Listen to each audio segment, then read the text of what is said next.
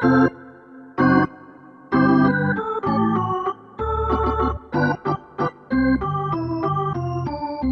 back to the San Francisco Giants edition of the For the Fans, By the Fans podcast, where we bring you your weekly dose of all things San Francisco Giants from the fans' perspective. I'm a lifelong Giants fan and your host, Benjamin Shapiro. As the Giants sit at a few games over 500 and in third place in the NL West at about the halfway point through the season, it's just me today sneaking in an extra podcast before the end of the month. But before we talk about what direction the Giants franchise is heading, I want to remind you that this podcast is brought to you on behalf of our friends at Fanatics. Fanatics is the global leader in licensed sports merchandising. They have the world's largest collection of official sports apparel from the leagues, teams, and players you love. So if you love the Giants and you love this podcast, click the link in our show notes or head over to ftfbtf.com/fanatics, and our friends at Fanatics will kick us a couple of bucks to help pay for the production of this show when you buy your Giants gear. Okay, folks, we're at the halfway point of the season, and I wanted to take a minute to talk about how I think the Giants are doing. And honestly, they're in a little bit of an uncomfortable situation. The Giants have hovered at about 500 throughout the entire season. And while it's nice to have your team win, sometimes it's better for them to either win a lot or lose a lot. And this kind of goes with most teams, is you're either in a rebuilding phase or you're trying to win a championship. And a lot of the times, the teams that are in the middle are kind of in Never Never Land. And to me, I feel like that's where the Giants are. Sure, there's been some highlights this season. The team has a little bit more power. It's been gratifying to watch the two Brandons be the best two players on the team. Buster Posey is still good. Allen Henson has been a bright spot. Gorkis Hernandez has been a bright spot. And for me personally, I've really enjoyed seeing Pablo Sandoval come back to the Giants and be the Pablo of old, hitting roughly 270 and playing all over the diamond. We've had some bright spots that fizzled out in Mac Williamson, and we've also had some inconsistency in the pitching staff. Fortunately, we've had some good rookies come up. I'm excited to see Chris Stratton pitch the second half of this season. I think Rodriguez and Suarez have shown promise. Samardzija is coming back, and hopefully he'll be more effective. But at the end of the day, I look at the Giants this year as a 500 team. Originally, I thought that this team might be able to sneak into the back end of the playoffs or remain in contention. And the more that I watch them, the more that I think that they're going to win one and they're going to lose one. And at the end of the day, they're going to hover about 500. And what that means for the team is maybe it's good for the organization in the sense of it keeps the fan base's interest. Maybe it keeps butts in seats. It helps the Giants pay for their payroll, and they'll continue to invest in the team, and the minor league system will start to produce. On the flip side, being a 500 team means that you have about a 500 in terms of your draft spot. So the Giants aren't likely to get the top level talent that's going to help their team move forward like they could last year. So who knows what we get with Joey Bart in a couple of years. Maybe that's the heir apparent to Buster Posey. Maybe he becomes a corner infielder or an outfielder with some pop down the road. It's a little too early to tell. But today, what I wanted to do was think about what our options are. Great. Maybe Samardzija comes back. Maybe Cueto comes back, and all of a sudden this team hops up to, instead of 2 games over 500, hops up to 10 games over 500 and sneaks into the back end of the playoffs. And then you have Cueto and Bumgarner pitching in the playoffs. You have an experienced team that knows how to win. That's best case scenario. But what happens if the opposite happens? What happens if the pitching stays inconsistent, the team is old, often injured, and we're not able to get over the hump, and we're not going to be in playoff contention? Before the end of the year, what I think is relevant is to start thinking about who might be a good trade candidate. So today, I want to walk you through who the people that I think are the top 3 trade candidates for the Giants this year. And I'm going to take one from the infield, one from the outfield, and one from the pitching staff. So let's start with the outfield. When I look at the outfield, I look at, first and foremost, Andrew McCutchen. He's got a WAR of 1. His batting average is .260. He's got 8 home runs and an on-base percentage of .346. He's been a little bit above average in terms of hitting, but on the defensive side, he's been pretty terrible. His defensive stats are a negative 4.4 WAR, which is pretty rough. Outside of Andrew McCutchen, Gorkis Hernandez has been a pleasant surprise. His batting average is .284. He's got an on-base percentage of .338, so close to McCutchen's. He's hit 10 home runs. He's got more home runs than McCutchen. Neither of them are stealing a lot of bases. We saw Mac Williamson come up and be hot in the beginning of the season and then fizzle out. His average for the season is down to 213, and right now he's in the minors. Austin Slater came up. He's hitting 400. He's had a total of 5 at-bats this season. And then maybe most disappointing of all is Austin Jackson, who's hitting a paltry 241. He's got a 312 on-base percentage, a negative .8 WAR, 2 stolen bases. He's been very underwhelming. And then there's our often discussed and much loved Hunter Pence, who's hitting now up to 204, hasn't shown much pop, hasn't been getting on base. I don't think he's much of a trade candidate, and I think that he might not be on the team by the end of the season. So to me, when we look at the outfield and talk about who's the biggest trade candidate, it has to be Andrew McCutchen. There's a couple of factors that play here. One, I think that Andrew McCutchen's power is being diminished by the park that he plays in. He's only hit 8 home runs, and I think that another team will value his swing more than the Giants will. He's hitting 260, but had such a slow start at the beginning of the season that I think that his average has been higher, and so people will be happier to see that he's been trending in the right direction. And he's also been having a really hard time playing defense in AT&T Park. The last thing is Andrew McCutchen is in the last year of his deal, so he essentially serves as a rental for a team looking to add a power bat in the outfield with playoff experience. I think Andrew McCutchen is at the top of the list for trade candidates for the Giants when it comes to the outfield.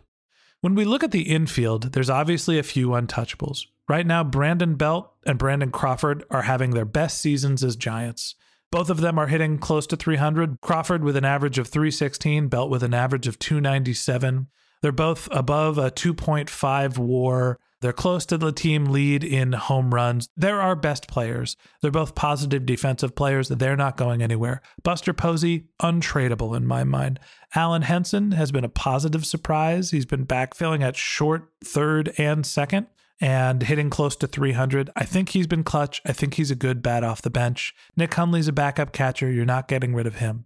Longoria is an interesting topic. He's hitting 246, a low average. He's still got a lot of pop. He's hit 10 home runs so far. He's on the disabled list, but we've also seen the rise of Pablo Sandoval, who has a 20-point higher batting average and only 4 less home runs in over 100 at-bats less. So to me, Longoria is a trade candidate as well.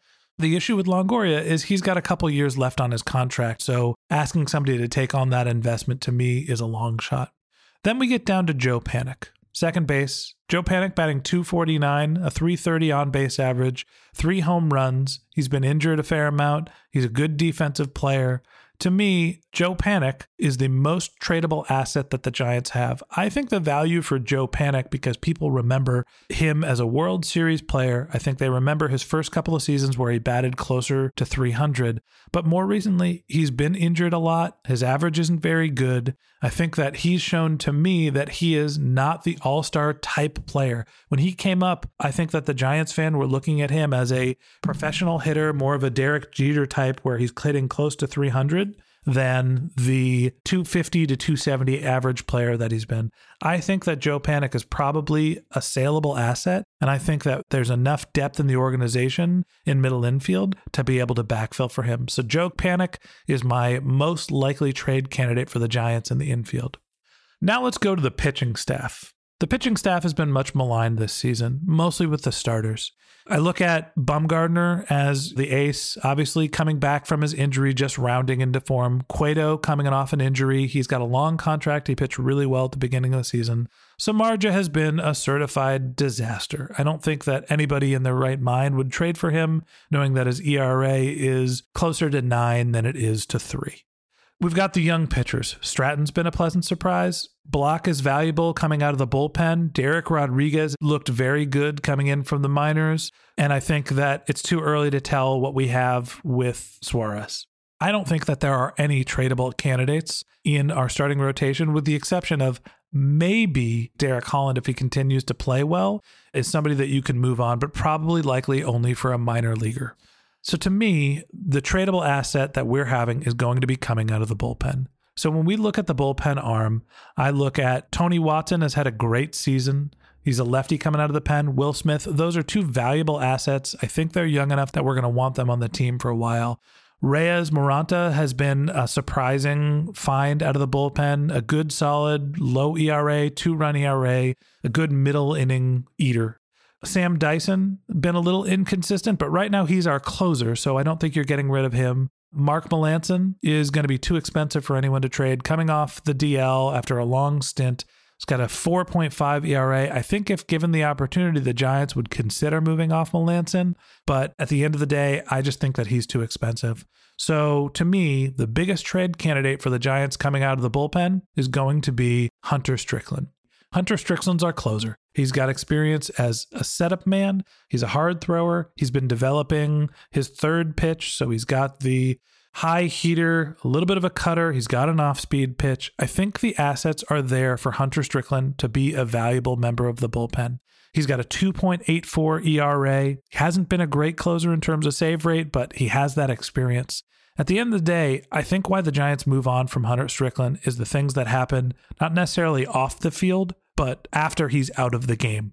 I think you look back to last year and you see the blow up that was an embarrassment to the organization with the fight in the middle of the field with Bryce Harper. And then you look this year, how he ended up on the disabled list by getting frustrated playing a middle of the season game against the Marlins and punching a door and breaking his hand.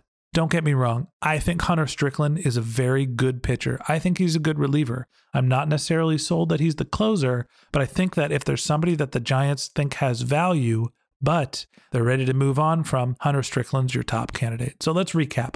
In the outfield, Andrew McCutchen, 1-year deal, relatively expensive, has pop, underperformed in the outfield, not a great average. I think people would buy him because of the brand name of Andrew McCutchen and having some playoff experience.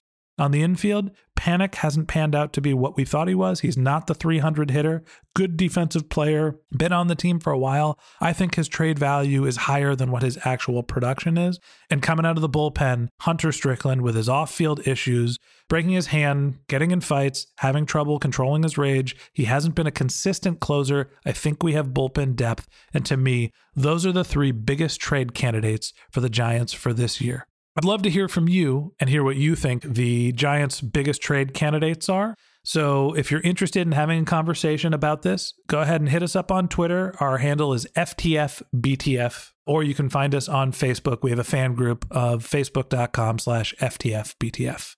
And that wraps up today's show. Our plan is to do this a couple times a week. So if you want more Giants baseball in your podcast feed, click the subscribe button. Also, since we're just getting started, we'd love for you to give us a rating in the Apple iTunes Store or send us any questions or suggestions that you may have for the show at forthefansbythefans.com, or you could just go to ftfbtf.com. Thanks again to our friends at Fanatics. If you're going to go buy your Giants gear, click the link in our show notes or go to ftfbtf.com/fanatics, and our friends at Fanatics will kick us a couple of bucks to help produce this show. Until next time, go Giants, swing and a miss, and that's it.